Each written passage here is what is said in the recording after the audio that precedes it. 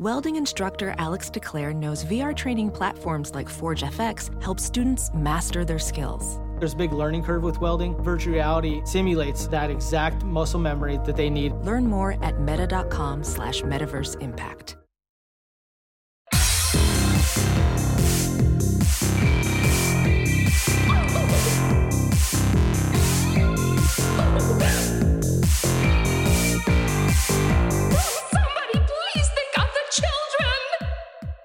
And welcome back to Scarred for Life, the podcast where we open up old wounds by looking back at the films that scared us as kids. I'm Terry. And I'm Mary Beth. And each episode, our special guest or guests bring with them a movie that traumatized them as a child. Terry's really excited, so am I, but mostly Terry, because this week our guests are Abby Howard and Tony Howard-Arias, real married adults and co-owners of Black Tabby Games. Their latest game, the horror comedy visual novel, Slay the Princess, comes out on October 20th. Welcome to the show. Thank you so much for having us. Yeah, we are delighted to be here. We're delighted to have you, especially Terry, who has talked about y'all's games a lot on the podcast. So it's very cool to have you here to chat with the two of you. Thank you so much. It really is. I know Slay the Princess is coming out. I'm very excited. I played the demo a number of times, but I am so hooked on Scarlet Hollow, and I cannot wait for more episodes of that to drop too. Oh, I can't wait to get back to it. Yeah, that's going to be a walk in the park. That a lot, yeah. Compared to the structure of Slay the Princess. Yes, so let's start there. I want to hear about Slay the Princess because based on the demo alone, there's going to be a lot of I'm just curious about balancing all of the little intricacies of choice. And so I guess maybe start at the beginning. How can you tell our listeners a little bit about Slay the Princess and what it's about? I'll do the quick pitch and then Tony can get into the meat of it. Sure. You wake up on a path in the woods and a mysterious narrator tells you that you have to slay a princess or she will end the world. What you do with that information, and there are many things you can do with that information, is totally up to you. And from there, things get a lot more complicated. That's such a great pitch. This is a game that's really hard to talk about because everything in it is a spoiler for something. Like every time we put out a trailer, somebody on Reddit or YouTube yells at us for, I can't believe you would give away X, Y, or Z thing in the trailer. It's like, I don't know how to talk about this game without giving something away. I'm going to assume that listeners to this podcast have played the demo after all of your plugging. So I hope so. The question was how do we balance choice and everything? So like that is the thing that astounded me when I first started playing the demo is initially you're given so many different options of picking what you want to do. And they all seem to have permutations that will continue through each of the chapters as you play through it. And it just seems like a lot just in the demo alone. And so I'm assuming the main game is even a whole lot more complicated. So how do you kind of balance player choice with telling a coherent story?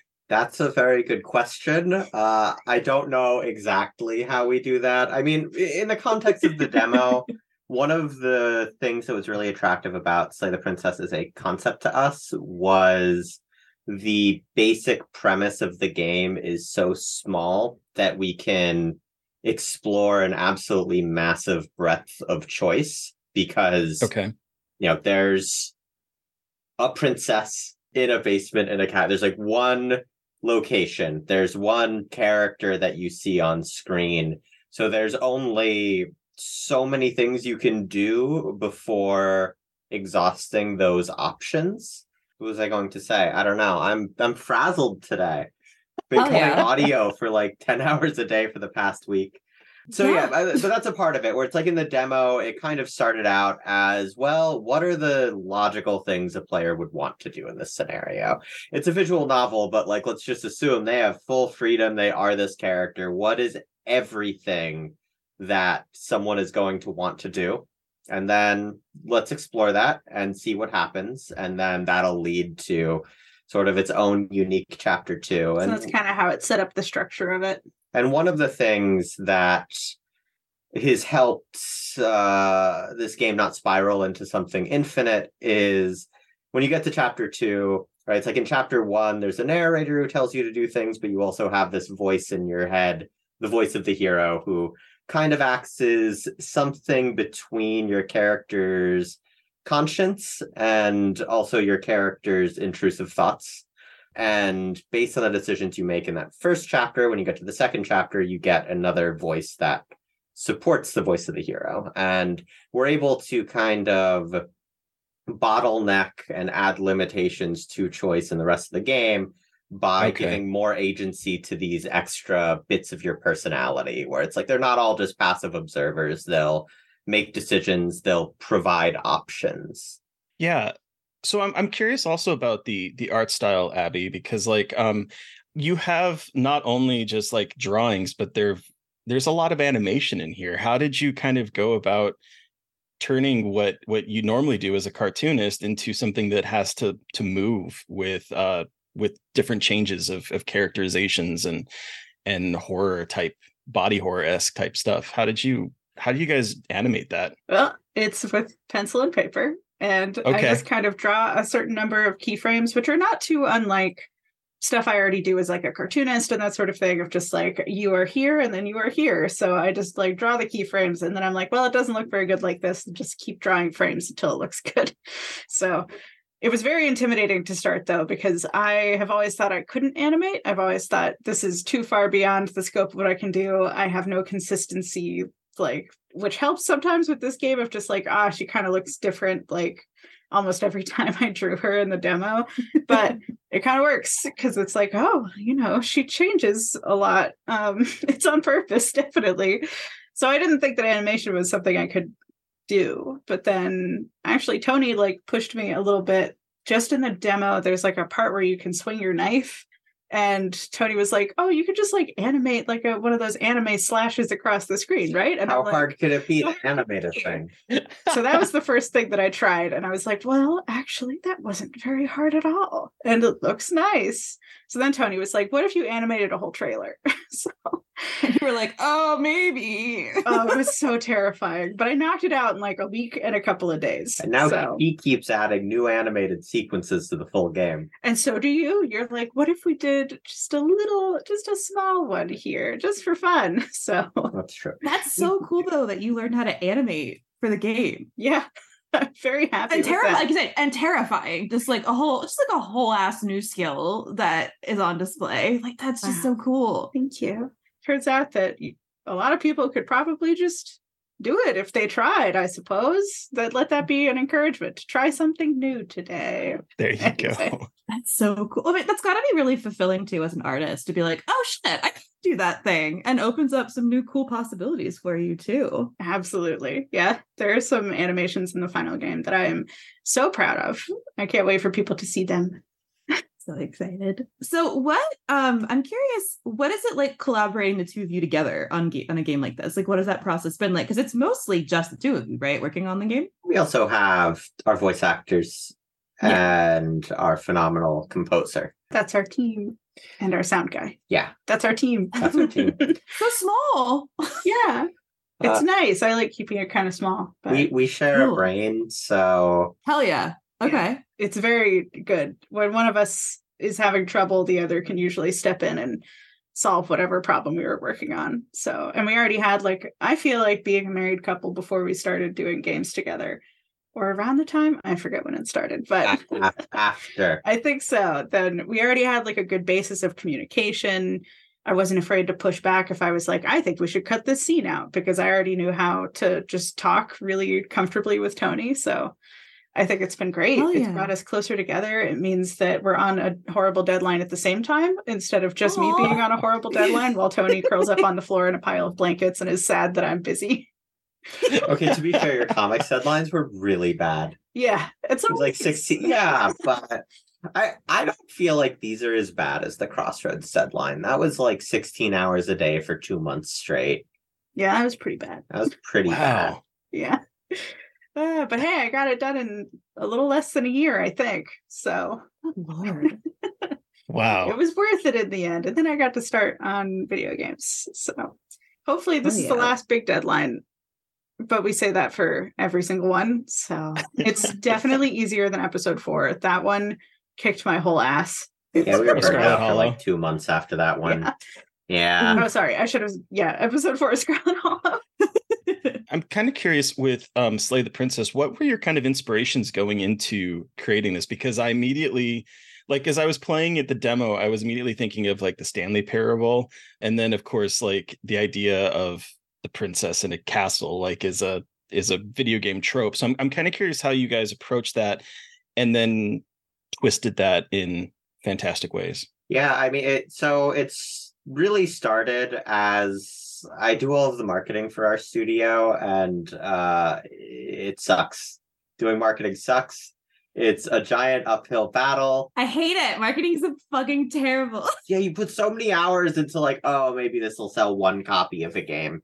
But just based on the way our workflow is structured for Scarlet Hollow, Abby does the first draft of the script, and then she hands it to me to like make my additions and put it into the engine. And there'd be like this weird 3-month period between episodes where I didn't have a whole lot to do other than marketing. So it started as okay, well, what if instead of figuring out posting strategies, I started working on a second game in that time. And then a lot of those ideas came about like around the limitations of, okay, but Scarlet Hollow is in early access. This can't derail it too much. So how do we minimize the art requirements, which we have totally backtracked on? But yeah, so it started with like, here's one character on the screen instead of there's some scenes in Scarlet Hollow where there's 10 characters and they all have unique sprites interacting with the background. And then not only does Abby have to draw all of those, I'm the person who does a little puppet theater with the sprites. So like there'll be a scene and we like to make sure when a character says something, everyone reacts to it in some way. So it's like one line of dialogue, move 9 sprites. Another line of dialogue, move 9 sprites. So like cutting down on that, the pencil art style for Slay the Princess, which I adore, but that came about as, okay, so we could make the art even faster if Abby does it on much smaller paper and doesn't ink and doesn't color it. And that removes like many steps of the process. And then you learn how to animate. Yeah. Just to bring We're not good at sticking to self-imposed limitations. And then, yeah. I think at the end of the day, it probably will have taken about 7 months. 7 months of full-time work, which isn't too bad. And it means we don't have to get a publisher for Scarlet Hollow, which is way better for the long run for our studio and the quality of that game. So then for other game influences, like the Stanley Parable definitely creeped its way in. I've always liked dry British humor. And then Disco Elysium is also a pretty significant influence. That one, I think enough people have figured this out that I could talk about this part of Slay the Princess spoilers, but like one of the base functions of the princess is that she is a perception-based entity. So whatever you think she is, she sort of moves in that direction and takes that form and gains those abilities. And the sort of Disco Elysium style voices were a mechanical way of being like, okay, but you would have intrusive thoughts in a scenario like this. What's a way for the game to get a sense of what the player character is thinking, and then communicate that to players without stripping them of their agency? So like the princess will say something threatening, and then you have the voice of the hero who feels threatened by it, and the fact that he feels threatened means that like that concept can continue as is. I feel like those are 2 heavy influences. I think there's been a fair bit of existential horror influences for the full game. A lot of sucked a lot from Soma on that. Okay. Soma's a great game. It is a great game. It's a great game. Yeah. Oh yeah. Cool. There, question answered. Congratulations, you did it. I hope my frazzledness is entertaining instead of off-putting to your listeners. No, it's entertaining for me at least. Great. We're the ones that matter. Sorry, listeners. Yeah. Okay, so let's take it back a bit. How did you both get introduced to the horror genre? I think I was just born in it. Hell Fair enough. yeah. Like my mom's a big Stephen King fan. My dad is a huge horror fan. Just, I think it's in my blood. So, but I guess you didn't have a choice. Yeah, early on, like I was a reluctant reader. I was not interested in a lot of books until I found a copy of Macbeth that had a severed head on the cover. And I was suddenly like, I would like to read this one, Mother. I would like to read this book now by myself. So I memorized passages. I didn't, of course, understand it, but I was reading words. So my mom was thrilled. And I loved the illustrations. They were horrible. So that's who I have always been. For me, my dad liked to scare me. Oh. Yeah, there was a time when I was like 3 years old and he chased me around with a remote control robot, gave me a fear of robots for years. Oh no. He loved to show me movies that were not age appropriate because he wanted a friend out of his child. So had the whole traumatized by the Terminator when I was 5 or 6 years old. Classic. Happened to my brother too. Yeah, but that got absorbed in my personality. Went through a horror phase in middle school, and then I started to get in trouble with my teachers for things I wrote for not being appropriate. So I sort of dropped it and then picked it up again once I started dating Abby. Turned Tony into a goth again. Yeah, but I had the seed planted ages ago. Mm-hmm. I just had to stop watering it. There you go. I can relate, Tony, because my dad liked to torment me too with I've told the story before on the podcast, but after watching Arachnophobia, and I've always had arachnophobia, my dad dropped a plastic toy on me and I thought I was a spider and I freaked out and screamed. So I can relate to the dad tormenting. Oh yeah. There was a thing he would do where if he would get home before me, when I was coming home from school, he would just hide somewhere in the house. Sometimes for half an hour or an hour. Oh my God. And then he would, when my guard was as low as possible, he'd get me. Wow. And look at you now. Look at me now. Yeah, it was all worth it. It was all worth it. But Abby, do you remember the first horror movie you ever saw? I don't think I do. I'm trying to remember. I don't think I can remember though. Like, I just was always watching stuff. I suppose I started with kids stuff that was kind of more of a spooky bent, like, I don't know, Scooby-Doo and Zombie Island or something like that. I have no idea. So great film. Yeah, and I used to like watching Twilight Zone and that sort of thing. So cool. Yeah. So you like you said, you were just born into being spooky because your parents were spooky. Did your like did your parents just like show you horror at a young age? Did they just kind of let you in to watching it with them? I don't think so. I think they definitely like, you know, there was the cabinet that had the VHSs I wasn't allowed to look at. So they tried to keep me away from the stuff that they thought was really going to traumatize me. Even though I was always just like, I can definitely watch the Texas Chainsaw Massacre. Yes, I'm 7 years old, but it says this words on this VHS box are scary to me and I would like to see this film. So they tried very hard to keep me away. They would read books before, like I would be like, I would like to read this horror book. And they'd be like, let me read it first. Let me see if it's appropriate. But I'd always wind up reading it anyway. So. Why your mom's faculties are so sharp still. You kept her reading. Oh, she loves Stephen King to death, though. She's read all his books. Are you a Stephen King fan? No, not really. Okay. I like his short stories a lot. Like I like Graveyard Shift. But the longer form stuff kind of loses me usually at a certain point. Mostly because of the way he sometimes writes those like specific religious weird fanatic women. They're strange. Yeah, but they sure are. I have thoughts and feelings, but that's not for this podcast. But were both of you super scared and easily scared as kids? I mean, it sounds like Tony, your dad just scared the shit out of you, but that's different. It made me easily scared because there was always a danger. It did. Yeah. Well, it's either it makes you more scared or it makes you less scared. So I was curious. For me, it was more. Oh, really? 100% more. Yeah. Okay. Social anxiety always scared me more. So there was one time, still does. Hell yeah. Yeah. Horror is a comfort compared to that, having to speak to people. But I think like I could get really worked up sometimes. There was one time at a party with some friends at like a sleepover. I was like 9 or something. We were doing Bloody Mary and they all locked me in the bathroom alone. And like there was an outside light and they turned off the outside light and like held the door shut. And I was screaming my lungs out. And then the parents came upstairs and were really mad at me. Mad because at you? I was the strange girl who got invited to the party that the parents didn't like. So... And then I just proved them right by being strange and screaming in their bathroom for no reason. Strange. Because all the other kids walked out from the door when prophecy. they came upstairs, so they didn't know that I had been locked in. They did. Anyway, well... Wow. Hey, that was very scary, though. So, you know, it was kind of fun, because it was very, very scary. Not very nice, but it was scary. No.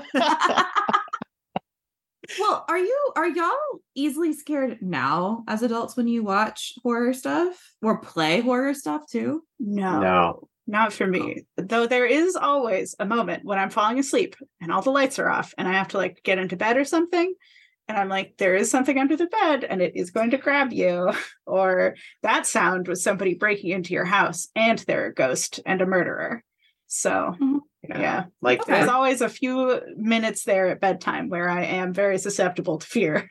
I think the one thing for me is I still don't do super well with survival horror games, but I think that's more the not enjoying the tedium of being chased. Gotcha. I find it irritating. I don't I'm want... the same way with horror games, though. I get so annoyed with getting chased. I'm like, I don't like this. I just want to be able to run around and not have to hide. Like, I could not do Alien Isolation because, like, stealth segments where, I spent 10 minutes moving forward 10 feet and then, I died and that 10 minutes is under... I can't. I just cannot do it. It's understandable. That game is intense, though, I have to say. Like, it worked for me, and I'm with you. I hate like forced stealth segments in games, but I don't know. That one worked for me, maybe because I'm a huge Alien fan, and I just can't. I gotta play it, but that's fair. I get that. Yeah, not a dunk on the game. No, of course not. There's some things that just I can't bring myself to do it. Understand. Do you guys remember like the last movie you might have seen that like brought you back to kind of being a kid or terrified you in a way that you weren't expecting? I mean, I watched Skinamarink on mushrooms. Oh no. I had a great time, but I felt the fear. Oh man, yeah. Like it was scheduled, the Skinamarink night was all scheduled, and Tony was like, I think I'll do some mushrooms. And I'm like, are you sure? It's Skinamarink night. And Tony's like, let's do it. It's fine. It's going to be great. And to be fair, Tony, I think, had a much better time with it than he otherwise would have. Really appreciated the artistry of the film. Yeah, no, I feel like watching Skinamarink on mushrooms elevated my artistic abilities. Okay. Yeah, I see watched that. it really high on edibles. I watched it really high on edibles and almost peed my pants, like for real. So yeah, I get that. Wow, basically the same experience. How beautiful. Very, very, very similar. And I don't know if I cannot recall the last time I think I was actually scared was when I was like 12 and I saw The Ring. Okay. Now looking that's back, fair, I'm though. like, it's not that scary. It's like a baby movie for little babies, except it is still good. Like Ringu's good. Was there maybe something in theaters? Because I feel like the theater experience is also very different. Mm-hmm. Oh yeah. Well then, what kind of subgenres do you find yourselves gravitating towards as adults, both like in games, but also just in the horror media you consume in general? I tend to just watch things that seem unusual. Okay. Like if I can see a trailer and I'm like, I'm not sure what this is going to be, then I'm very excited about that. Anytime that I think I can be surprised or go into theaters not expecting what's going to happen. I mean, that's a big part of horror, right? Not knowing what it's going to be. So I think that's the big draw for me. Yeah, and like we watch most horror movies that come out. There's only so many that come out in a given year. I always remain fond of horror comedy specifically. Okay. Especially the ones that are light on the comedy side, but its present is like a humanizing component. I feel like Barbarian did that pretty well. Barbarian was very funny. It's a very funny movie. It is very funny. There's that. Drawing a blank again. I rewatched Talk to Me. That me. was both funny and scary, and it's the humanizing component of the humor. It makes all of the actual beats hit a lot harder. I like Deadstream a lot. Deadstream was great. Deadstream was so fun. Oh, I love that movie. If you like Deadstream, I'd recommend Chad Gets the Axe. It's another like influencer horror type show. It's found footage. It's hilarious. It just came out and it's like better than any other influencer horror. It's like it's way more clever and not just like, oh, dumb influencers. Where is it? Like, it's on VOD right now. I think it's just out to like rent or buy. I don't think it's on any like streaming service, but I would highly recommend that one. Yeah, maybe when we crash tonight. That would be so fun. I can't edit a single more line of dialogue. There's nothing better than a night where I know I have a new horror movie to watch. That's my favorite. It's the best feeling. It is the best. All right. So now that we've talked about games and your horror history, Abby and Tony, what movie did you bring with you today to discuss? We brought Killer Klowns from Outer Space, a wonderful classic. I know a lot of kids probably see this one pretty young, but yeah, sometimes when you see it just a little too young. So we've covered this before. I think it was our 5th episode. So we are doing it again since it's been so long. So for those of you who are not familiar with Killer Klowns of Outer Space, aliens who look like clowns come from outer space, shocking, and terrorize a small town. That's the plot of the movie. It is pretty much the plot. Thank you, IMDb. It's so much better than it has any right to be, I feel. IMDb like is like burying the lead on how fun this movie is. So take us back. Abby, I know this was your Scarred for Life pick. How old were you when you saw this? How did you see it? What about it scared you? Why is this your Scarred for Life pick? I must have been pretty young. I probably like younger than 7, the age when I was like, I can watch Texas Chainsaw Massacre. No problem. But the clowns thing specifically got me because they came around and knocked on people's doors with like, pizza boxes and stuff, and then put them in cotton candy cocoons and balloons and whatnot. And it was very scary, and they were suffering in there and melting. I really don't like when people melt, as it turns out. The blob also does it for me. That's why you're so good at drawing it. Yeah, it's really scary to me. Anyway, drawing a melting scene right now. Anyway, but I was specifically afraid that they were going to come to my house and put my parents in a cotton candy thing. So I was constantly just convinced that any knock at the door was probably the Killer Klowns from Outer Space, because it could happen at any time. There's no warning, and they could come to my house. I think that was the combo. Like, other things happen elsewhere. Texas Chainsaw Massacre happens in Texas. They're driving in the middle of nowhere. I would never do such a thing. Just don't go to Texas. Just don't go to Texas. I would simply never do that. There's many reasons, and that is one of them for sure. Yeah. Literally going to Texas on Thursday, which is hilarious that we're having this conversation. Just don't go to Texas. It could happen to you. It could. You know what? It's true. It's true. Avoid chainsaws. Thank you. I mean, that's just good life advice. That's really just good life advice. But anyway. So yeah, that was my whole thing with Killer Klowns from Outer Space. I thought it was a terrifying film. There were kids in it who almost got. I think some of them. I think some of them got. I think some of them got. Yeah, but there was that little girl at the burger place or whatever.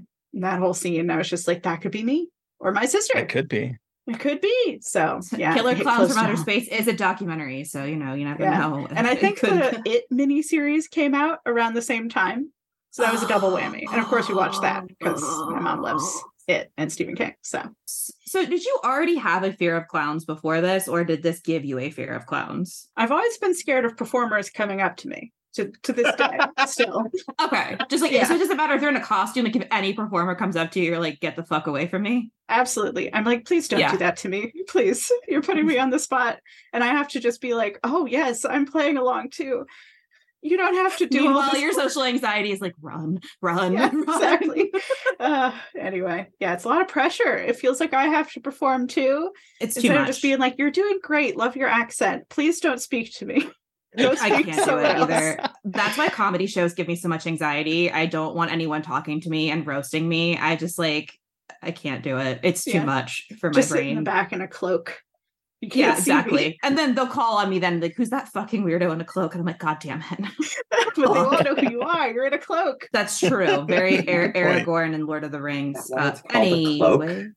Oh my God. Or wait. What's the order? of which one word first, came cloaked first, or- cloak or cloak. I have to imagine cloaks first because it's simply a garment that makes a lot of sense. It's warm and it covers a lot of ground, so you can stay like not wet. I Anyway, think cloak probably came first. I'm gonna go out That's on a my limb and money. say that. yeah. I think that's my money. But anyway, Tony, is this movie also your Scarred for Life pick? So I did not watch this movie until late middle school or early high Okay. school because I had a crippling fear of clowns for Okay. my pre-tween years. Preloaded fear of Yeah, there clowns. was an episode of the Preloaded. Power Rangers where they fought some clowns and the clowns beat them up.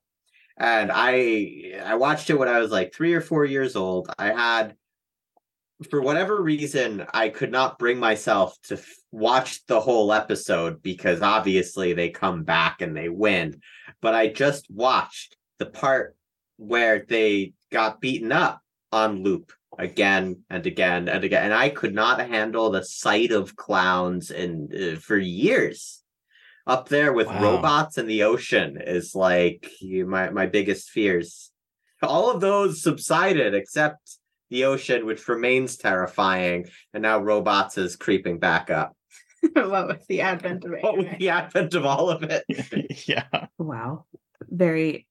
Power Rangers. I forgot that they fought clowns in an episode of Power Rangers. Yeah. Huh. I do think it's interesting that like clowns seem to instill fear in a lot of people. And when this movie originally came out in 1988, that was like a decade that was gripped by creepy clowns as well. I was doing some research, and like back in 1981 in Massachusetts, children were saying that men dressed up as clowns had attempted to lure them into a van. Of course, there's John Wayne Gacy, who would entertain parties as Pogo the Clown. Like there's like a lot of clown fear in that era. And then I don't know if you guys remember, but back in like, I don't know, was it like 2016?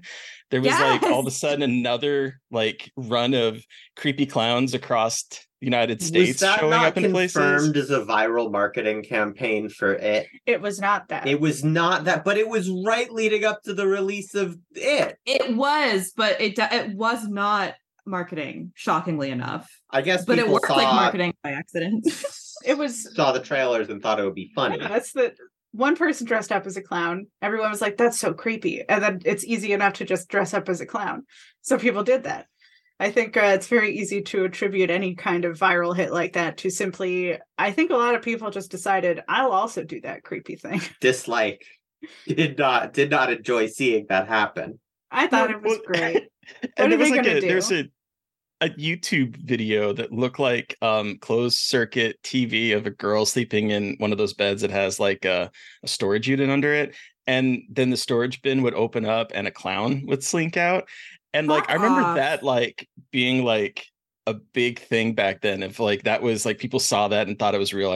It was obviously staged, but then that sort of like all of a sudden, like you saying, it kind of turned into a viral thing, and then all of a sudden there were clowns everywhere, and there's a lot of movies coming out around that time about clowns. So it's funny to me, and I can understand it because I do think the idea of like a frozen smile and you don't know what's actually happening underneath it is kind of terrifying, and that kind of juxtaposition of like a bright, cheery person and then you don't really understand what's happening behind like that kind of mask is terrifying. But it is interesting that every few decades all of a sudden they're everywhere, and I just think it's kind of weird and it like as well. Talking about got it, that it's one just, on your desk. That's true. Keeps the cycle do. keeps going. I think and I have my it's so cool. What a fun prop. But I think clowns have been rehabilitated these days. The kids are really They're into hot clowns. now. They're hot. People like a hot clown now. I don't know where that came from. Is it the Joker? well, Who knows? A hot clown? Who's Yeah, a hot I mean- clown besides me? Sorry, guys. Sorry about that. I mean, what I'm hearing about, I haven't watched it yet, but the One Piece live action apparently has a sexy clown in it. Oh, I've that been seeing one. art of that sexy clown. Oh, sure. Yeah, the one that Oh, took you over definitely Tumblr for a probably day, saw- and it was like, Oh, yeah. why is there just a clown here? Yeah, I think clowns are. One Piece. It's not effective sponsored content because nobody knew what the ad was for. No. It's like, oh no, there's just a weird clown. Well, we're talking On my about it, feet. aren't we? It's true. It's true. We are Yeah. talking about the weird clown. Someone's got to keep the lights on at Tumblr. Exactly. Since they got rid of porn. Got rid of Anyway. porn. Nobody likes ads there. No. Never seen a user base so staunchly against letting I their love it so platform much. survive. Well, maybe except for maybe people on Twitter. Maybe on Twitter. The amount of That's ads I've more the blocked. owner than the user. Yeah. True. Yeah. Good point. Oh Anyway. man. Killer clowns from outer space. Well, okay, we're talking about how this movie is so much better than it has any right to be, and it's just so fun. And I mean, just look at the design with this fun guy. It's just ridiculous. Like, and they're not just people, and it's like, I love that they make them aliens who look like clowns. There's not even like makeup, it's just the way they look. All of their technology is clown-like too. Yeah. And it's like, just oh, it's so silly. Dumb. Yeah, it's so silly but until it's the so second it scary. isn't silly anymore. And that's what I just love about it. Like the pies, where it's like, haha, this is all comic relief. But then he's actually dissolving in there. It is acid pies and he is dissolving, which again, I don't like it when people dissolve. It's not very nice. It seems like it would be very painful and unpleasant. But hey, that means I just love it even more. I mean, The Blob is easily one of my top 5 or 8 picks, you know. It's tough. The Blob The Blob is one of my 1985, favorite baby. movies. Oh, It's so one of my amazing. favorites. Yes. It's so fucking good. And the thing with the clowns too is I feel like it could have been so easy to just either put people in makeup or just have one clown design, but instead they've got like 12 guys that are all extremely distinct, such that when you see them walking around, you can tell which clown it is, what their personality is, how likely they are to murder multiple people versus just one specific person. It's great. Yeah, I feel like it's one of those B movies that is, you can just feel the love when you watch it. Like, nobody was phoning it in. Everybody like deeply and earnestly cared about the idea, and they cared about having fun with it. I just love how big the clowns are. I don't know why, but like when I first watched this movie, when we watched it for that podcast for the first time, and I don't know why I thought the clowns were small. I don't know why, for some fucking reason, I thought the clowns were tiny. And then when I watched the movie, I was like, oh, they're huge. And I don't think I fully realized that they weren't, again, people in like clown costumes. It was like full on designed rubber silicone monsters. And again, I love that because we talk about clowns all the time in horror, and it's always some guy in like white face paint and a weird wig and like a shitty nose. But here they just made, again, like I said, they're the full alien look. And I think that's just such a smart way to go about clown horror in an era where everyone wanted clowns. These are even scarier because they're from outer space. Mm-hmm. Who knows what they really are? Alien. Exactly. Alien clowns. There are some genuinely horrifying moments in this movie, though. In particular, well, first of all, you mentioned how everyone is very game in this movie. And I love John Vernon, who was, of course, Dean in National Lampoon's Animal House. He plays like Sheriff Mooney in this. And he is, of course, like, he's basically the dean of the movie, where he's, you know, those damn kids, you know, I'm going to get you. You're never going to graduate and that kind of stuff. Right. So I love his character about how he talks early in the movie that no one's going to make a dummy out of me. And then what happens later on in the movie, he turns into a dummy. But it is actually quite horrifying when he turns around and he's talking, but it is the alien's voice coming out of him. And he's literally a dummy. And then when the alien pulls his arm out and it's like dripping in blood, I'm like, this is just like a wet slap. That I love it. Oh, it's so I remember gnarly. that forever.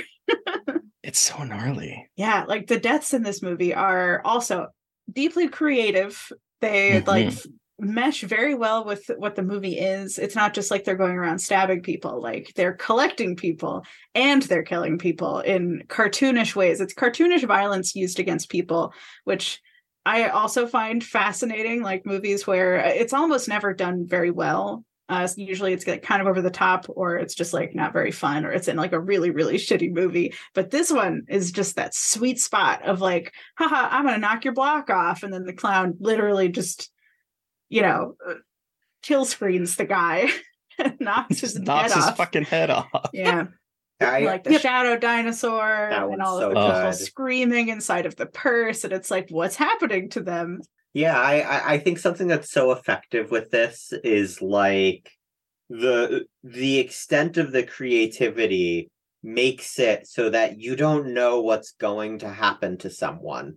But then Yeah. at the same time, it adheres to what feels like a very real set of rules. Because when you get very, very creative with the type of kills a monster is able to do, you run the risk of making something so absurd that it's like once there isn't a framework that the creature operates in, it's not scary anymore because it just feels like a kid on the playground nuh-ahing you. Whereas here it's like they could do anything as long as it's funny and slightly clown related. But because it's you have those two things, there's like this is the framework. I don't know what I would even do about this framework, especially because the joke is them always succeeding. Yeah, so it's that also scared me of just like, it doesn't matter if I try to intervene. They are going to cotton candy my parents because they're all powerful. And the more seriously you take it, humor. the more seriously you take them, the funnier them killing you becomes, and thus the more powerful they become. Yeah, the dummy scene is very much they were just messing around with the guy. Yeah. And they messed him around to death. He sure did. But I do know about the cotton candy cocoons because again, that was another thing that really shocked me about the body horror in this movie. And we talked again with the puppet scene, but with the cocoons and the way they hang from the ceiling like weird light bulbs. And what my local comic shop has this giant cotton candy, like life-size cotton candy cocoon that I want so bad, but it is like life-size and there is nowhere in my apartment that would logistically fit. But there's like a scary face like melting inside of it, and it just is so cool because it's just such a cool way to kill people. You know what I mean? Like, yeah. I mean, the fact that you don't even know what's in there and you see so many of them first, and then all you have to see is a little piece of what's inside, and then you just the face. horror dawns of all of these hundreds of cocoons. And it would be so sticky. So sticky. So gross. Sticky. And I did think for a hot second when I first saw this that we were gonna get like horrendous, weird butterfly clowns. I was like, is this really where this movie is going? It wasn't, but that's okay. But I definitely did not, when I first watched this movie, was so just like taken aback by how creative and scary it was. Like it didn't scare me, but it was more like I get why people were scared of this now because in my head it's always been such a goofy movie. It's killer clowns with 2 Ks. I mean, what do you expect? And it is silly, but at the same time, it subverts that a little bit with just how gory it is and how much they slaughter like everyone. Yes. You can do both, and doing both makes both better. It's true. It's so true. And I love, speaking of the cotton candy, I love the moment when it's towards the end, and the entire first time I watched this, I remember thinking, what are they doing with this? Like what is happening? Like Mary Beth, are they gonna hatch out of it? Are they transforming someone? No, the clown comes in with this ridiculous straw that has like way too many squiggles and just starts draining one of them like he's a spider and he's sucking out people in his web cocoon. And it is one of those things that's funny, but it's also quite horrifying when you think about it. Like most of the things in this movie are actually quite horrifying for a movie that is PG-13 and has a couple scenes of like gore, but doesn't necessarily have a whole lot. It is still deeply horrifying, just the juxtaposition, I would think, really. Absolutely. And with that part too, it's like there's so much personality to the clown in question of like coming in and like clearly he's not supposed to be here and he's just like, oh, I'll just have a little taste. And they never say anything. Like he never has to say any of it. It's all just communicated very well. So I think by clowning. Through the art of clowning. Yeah. Through the art of clowning. Through the art of clowning. Is the Killer Klowns game out or is it coming out? I cannot remember. It's coming out. Okay, at some point. Okay, I couldn't remember. Again, due date, release dates all become one in my head at this point. But the other thing that I absolutely love every single time I've watched this movie is, well, first of all, the popcorn gun, which apparently was the most expensive prop in the film. It cost them $7,000 to create it and 6 weeks to build it, and it actually shoots popcorn. Oh my God. Wait, so does it actually pop the popcorn in there? Is that why it's so expensive? Or I don't know. It just says that flinging the popcorn is so difficult because it's so lightweight. I think it's flinging the popcorn, because it says the popcorn gun. What I found was the popcorn gun. It had a compressor that would allow it to actually propel popcorn, and it was the most expensive prop made for the production. Oh. I love the slow reveal of the popcorn, though, because it's so silly in the beginning when they're running out and he just shoots them with like a barrage of popcorn in it, gets stuck to them or whatever. And then throughout the first half of the movie, it's like this slow reveal of what the popcorn kernels do. You see them kind of like crawling along the floor as Debbie is going to take a shower. She throws it in the hamper, and the hamper starts to like shake at some point.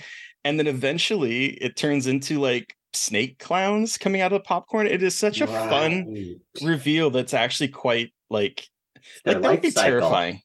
I don't know. It could just be like weird demi clown things, like they have the. I want to. Do they have a biology, or are they strictly cosmic horrors? I like leaving that up in the air. It's fun to think it might just be these guys, and that's it. Huh. So they definitely feel like a vibes-based society. Like, oh yeah, yes, our spaceship is a big top with a bunch of weird hallways in it, and that's what we live with. Vibes are weird, guys, but it's okay. If everyone's into the vibes, they're not weird vibes. No, that's true. I guess. Yeah, you're right. You're right. Touche. I love the big top, though, especially like the fire pole that they end up going down.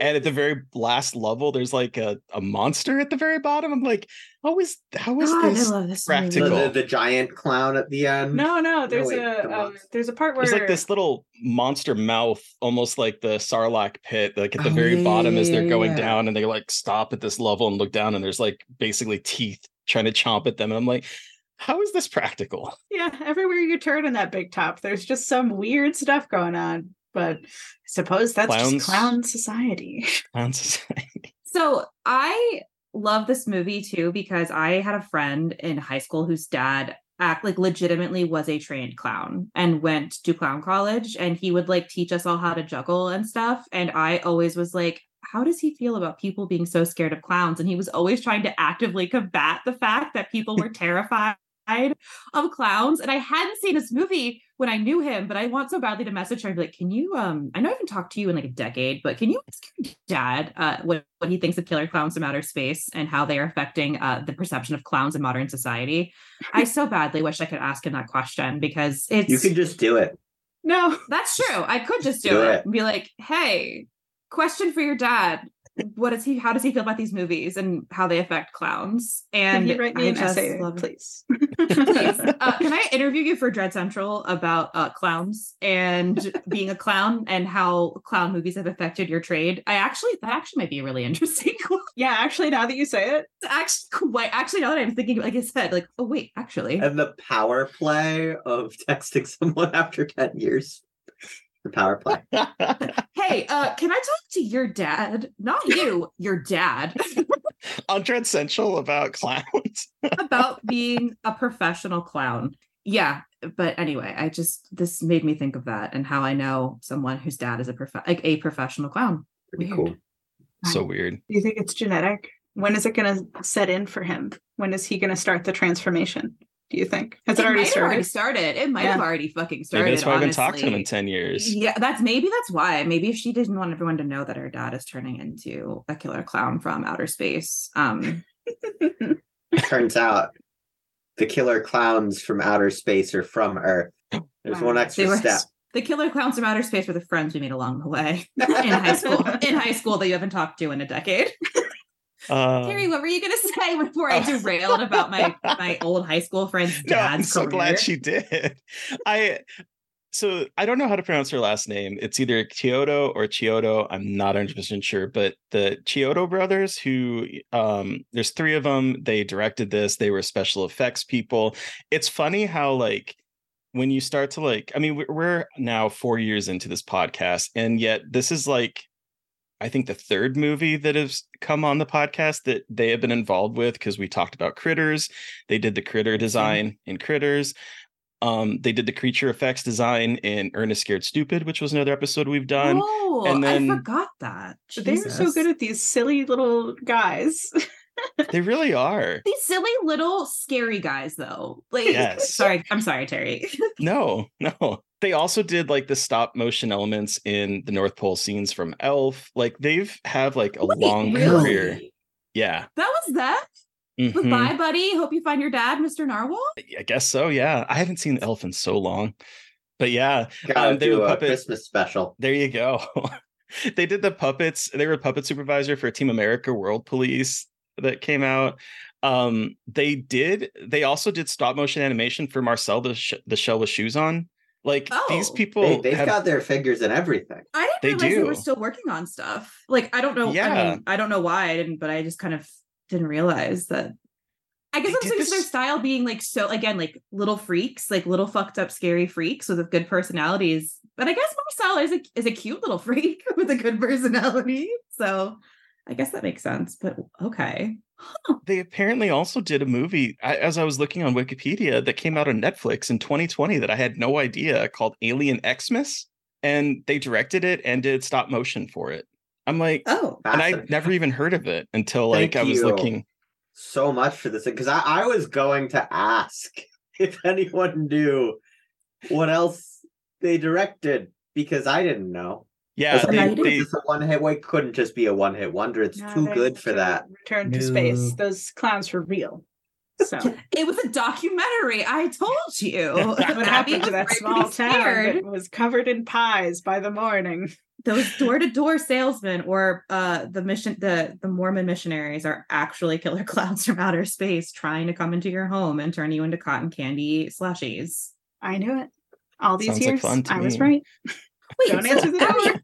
Abby, how long were you scared of that? Like, how long did that fear of the door-to-door clown last for you? It must have been a little bit, probably at least like a year of like, not like open terror, but definitely because like we had two doors. We had the side door that we always used, and then the front door that we never used. So the front door is where if anybody knocks there, they don't know us. They don't know that we go in through the side door. So they're not to be trusted. They could easily be a clown. Don't open the door. And especially if we were ordering a pizza, I was just like, well, the clowns could know that we're ordering a pizza, and they could like intercept it and pretend to be the pizza guy and then get my parents. So let me just add I live. Let me just add the detail that Abby is still afraid of someone knocking at the door. Perhaps it never there's a doorbell. There's a door knocking. Abby goes, jumps a little. It's a fucking clown. The clowns are here. The clowns have been following Abby for decades. Maybe there's a connection. Wouldn't it be so funny for them to do it like 30 years later? It's like your dad, Tony, waiting until the guard is down at the most moment, and then they jump out. Clown's been waiting for so long to jump out and scare you. Oh man. I mean, to be fair, I never answer the door when someone knocks on it. Like, no. It's terrifying. Social it could anxiety. Be anybody. Get away from my house. That's why I love living in an apartment. And with COVID, they just have to put the food on a shelf, and I go grab it, so no one knocks on my door. So if someone knocks on my door, I'm like, there is a fucking stranger. There is literally no reason for anyone to be at my door. Yeah, no, thank you. Oh my god, what if imagine ordering a pizza and it was a clown? I would shit my skeleton out of my body. That would be so scary. Sorry, but just now that image in my head of a fucking killer clown intercepting my pizza and like tricking me with my hunger, that is betrayal. See, it's got you too. And you're not even 7 years old. It could happen to anyone at any time. Anyone, anytime, anywhere. Your next game is a PSA about don't ever answer the door. It's never anyone you want to talk to. I mean, that is true. Clowns, most likely. Second most likely is someone from insert religion here who will be very, very nice and very pushy. And they'll come back if you answer the door. They'll know you're there. And they're clowns. They're secretly clowns. I think you're right. They're trying to indoctrinate me into their clown religion. One of the things that I love every time I watch this is I feel as if there is a whole lot of sexual tension between Mike and Dave, the two male leads in this. So much. They are basically like, there's like a scene, And we're like, Mike forces Dave to drive at a clown, and the clown jumps out of the way, and they crash into the wall. And them sitting in that car, they're basically eye fucking each other. And by the end of the movie, they're all like hugging on each other. And I'm just like, in my headcanon, after the spaceship flies away and they get pelted by pies, they go home and they have a little bit of a threesome, because like that is the tension that I'm getting between them. That is in my head. Really, Canon. they're just waging a proxy romance via the girl. Yes, that's what it feels like. We're gonna remake Cotton Candy. Jesus Christ, Killer Clowns from Outer Space. And we're gonna make it really gay. Okay. Yes, cool. please. Yes, Love please. That for us. I will say though, I do forget a lot about the people characters. This is one of those movies where like I do not think about any of the humans. I could not tell you any of their names without looking it up, because I just only care about the clowns. Those silly ice cream boys. The Terenzi the ice brothers. cream boys. Yeah, they're great. That's true. And like usually for a lot of movies, I'm like, oh yeah, I wish I cared more about the characters, but the clowns are so good and such good characters on their own that I don't disparage that in this movie. Right. I feel like the human characters are quite solid in this. It's just that you only have so much headspace to remember things about a movie, and the clowns are so good. Yeah, yeah, exactly. Like they don't stick out as bad. It's just like you gave me some giant clowns. Like all I can think about are these scary giant clowns and how they killed all these people. Every time I've rewatched it, even though I go back into it being like, I remember that this movie is so much better than it should be. It continues to be so much better than I expect it to be. Yes, same.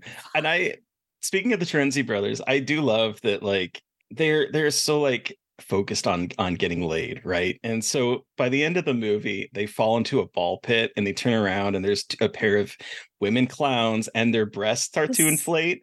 Oh, just God. like, what the fuck? This movie there's just so much ridiculous. And anytime that like you think that like there's going to be like an edge to the silliness, they somehow manage to push it a little bit further, and bless them.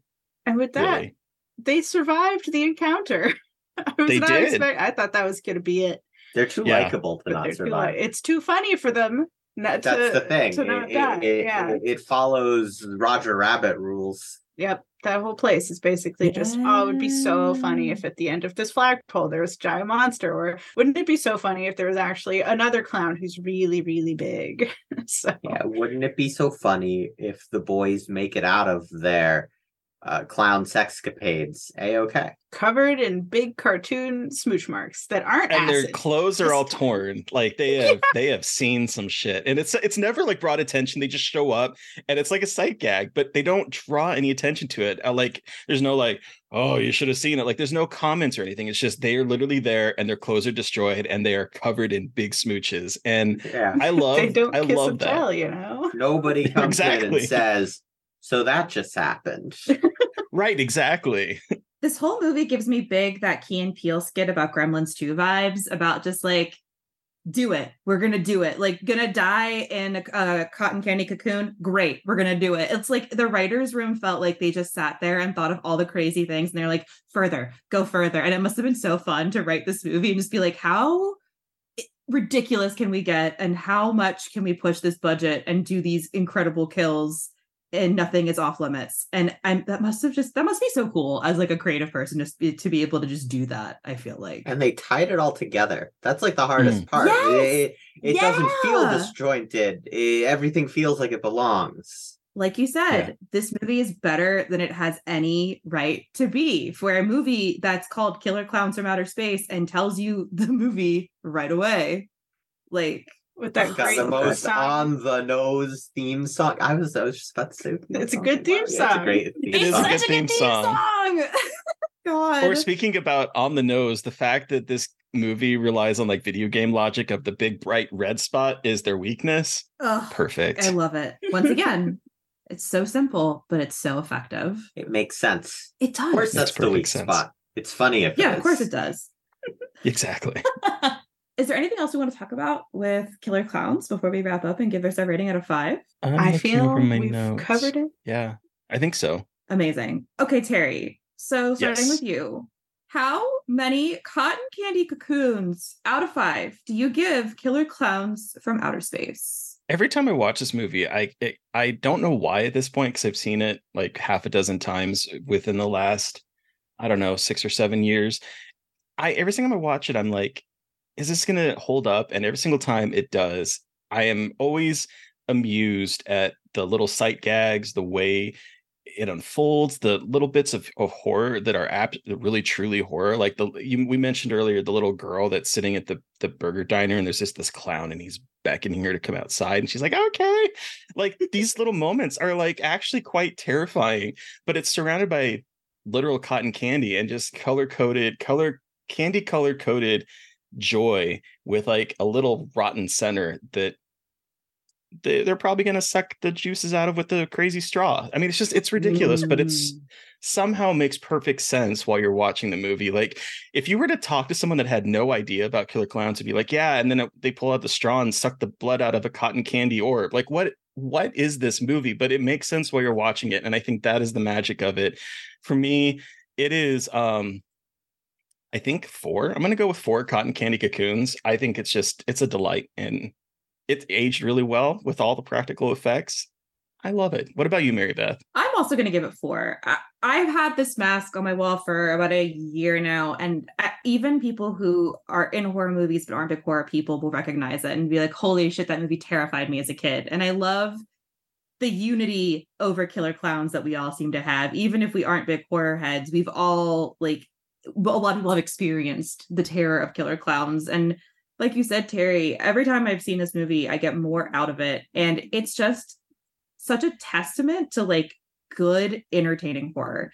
Horror that doesn't necessarily have to have like a bigger point to it or like a deeper societal message, which I absolutely love. But there is like something really fun about this movie that's just so purely ridiculous that it loops back around to terrifying. And I love how they balance that so well. So it's a 4. And whenever I try to show this to people, I have to be like, I promise you it's better than you think. Like I have to caveat that because they're like, seriously? I'm like, no, we're going to have fun. Even if you aren't a big horror person, you'll have fun. But yeah, so that's 4 for me. And then Abby and Tony, you have the final word. How many cotton candy cocoons? 5 out of 5. 5 out of 5. Yeah, for me, Hell yeah. I think something important about a rating is like the execution on the idea. I don't think you could execute this idea better than they executed it. It is flawless for what it is. So that'll be 5 giant balls of cotton candy, and I'll throw in one of those jumbo sodas that you can get at the circus, and maybe some popcorn. Yeah, give it a couple bags of popcorn too. Yeah, of course. Cool. Hell yeah. Well, thank you both so much for joining us to talk about Killer Clowns from Outer Space. Where can our listeners find you? And the floor is yours. What do you have coming up that you can plug and talk about? Where can listeners find us? Is online. Is x.com going to be around by the time this airs? Who knows? Is it going to be paywalled? Yeah, you can find me on Blue Sky. I'm on Tumblr. I've never left there, so I'm on Tumblr. I'm on Instagram, and I don't post there. So that's useless. Sorry, all of the social media has collapsed. You can find our website, blacktabbygames.com, and you can wishlist Slay the Princess or buy it. It's almost out. And play Scarlet Hollow or other video games. Buy that. Buy the bundle of both games together. Get an even juicier discount. I don't maintain personal social media because I can't run 2 accounts on the same platform at once. It's just too much. It's a lot. But I run our studio accounts. You can...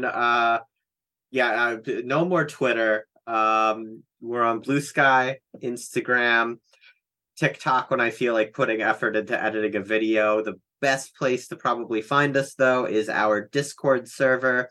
I guess we can provide a link for that. It's also in our bio for most of our social sites. Yeah, I'll make sure to include all of that in the show notes too, listeners. So go check it out. Yeah, we'll send you the important ones.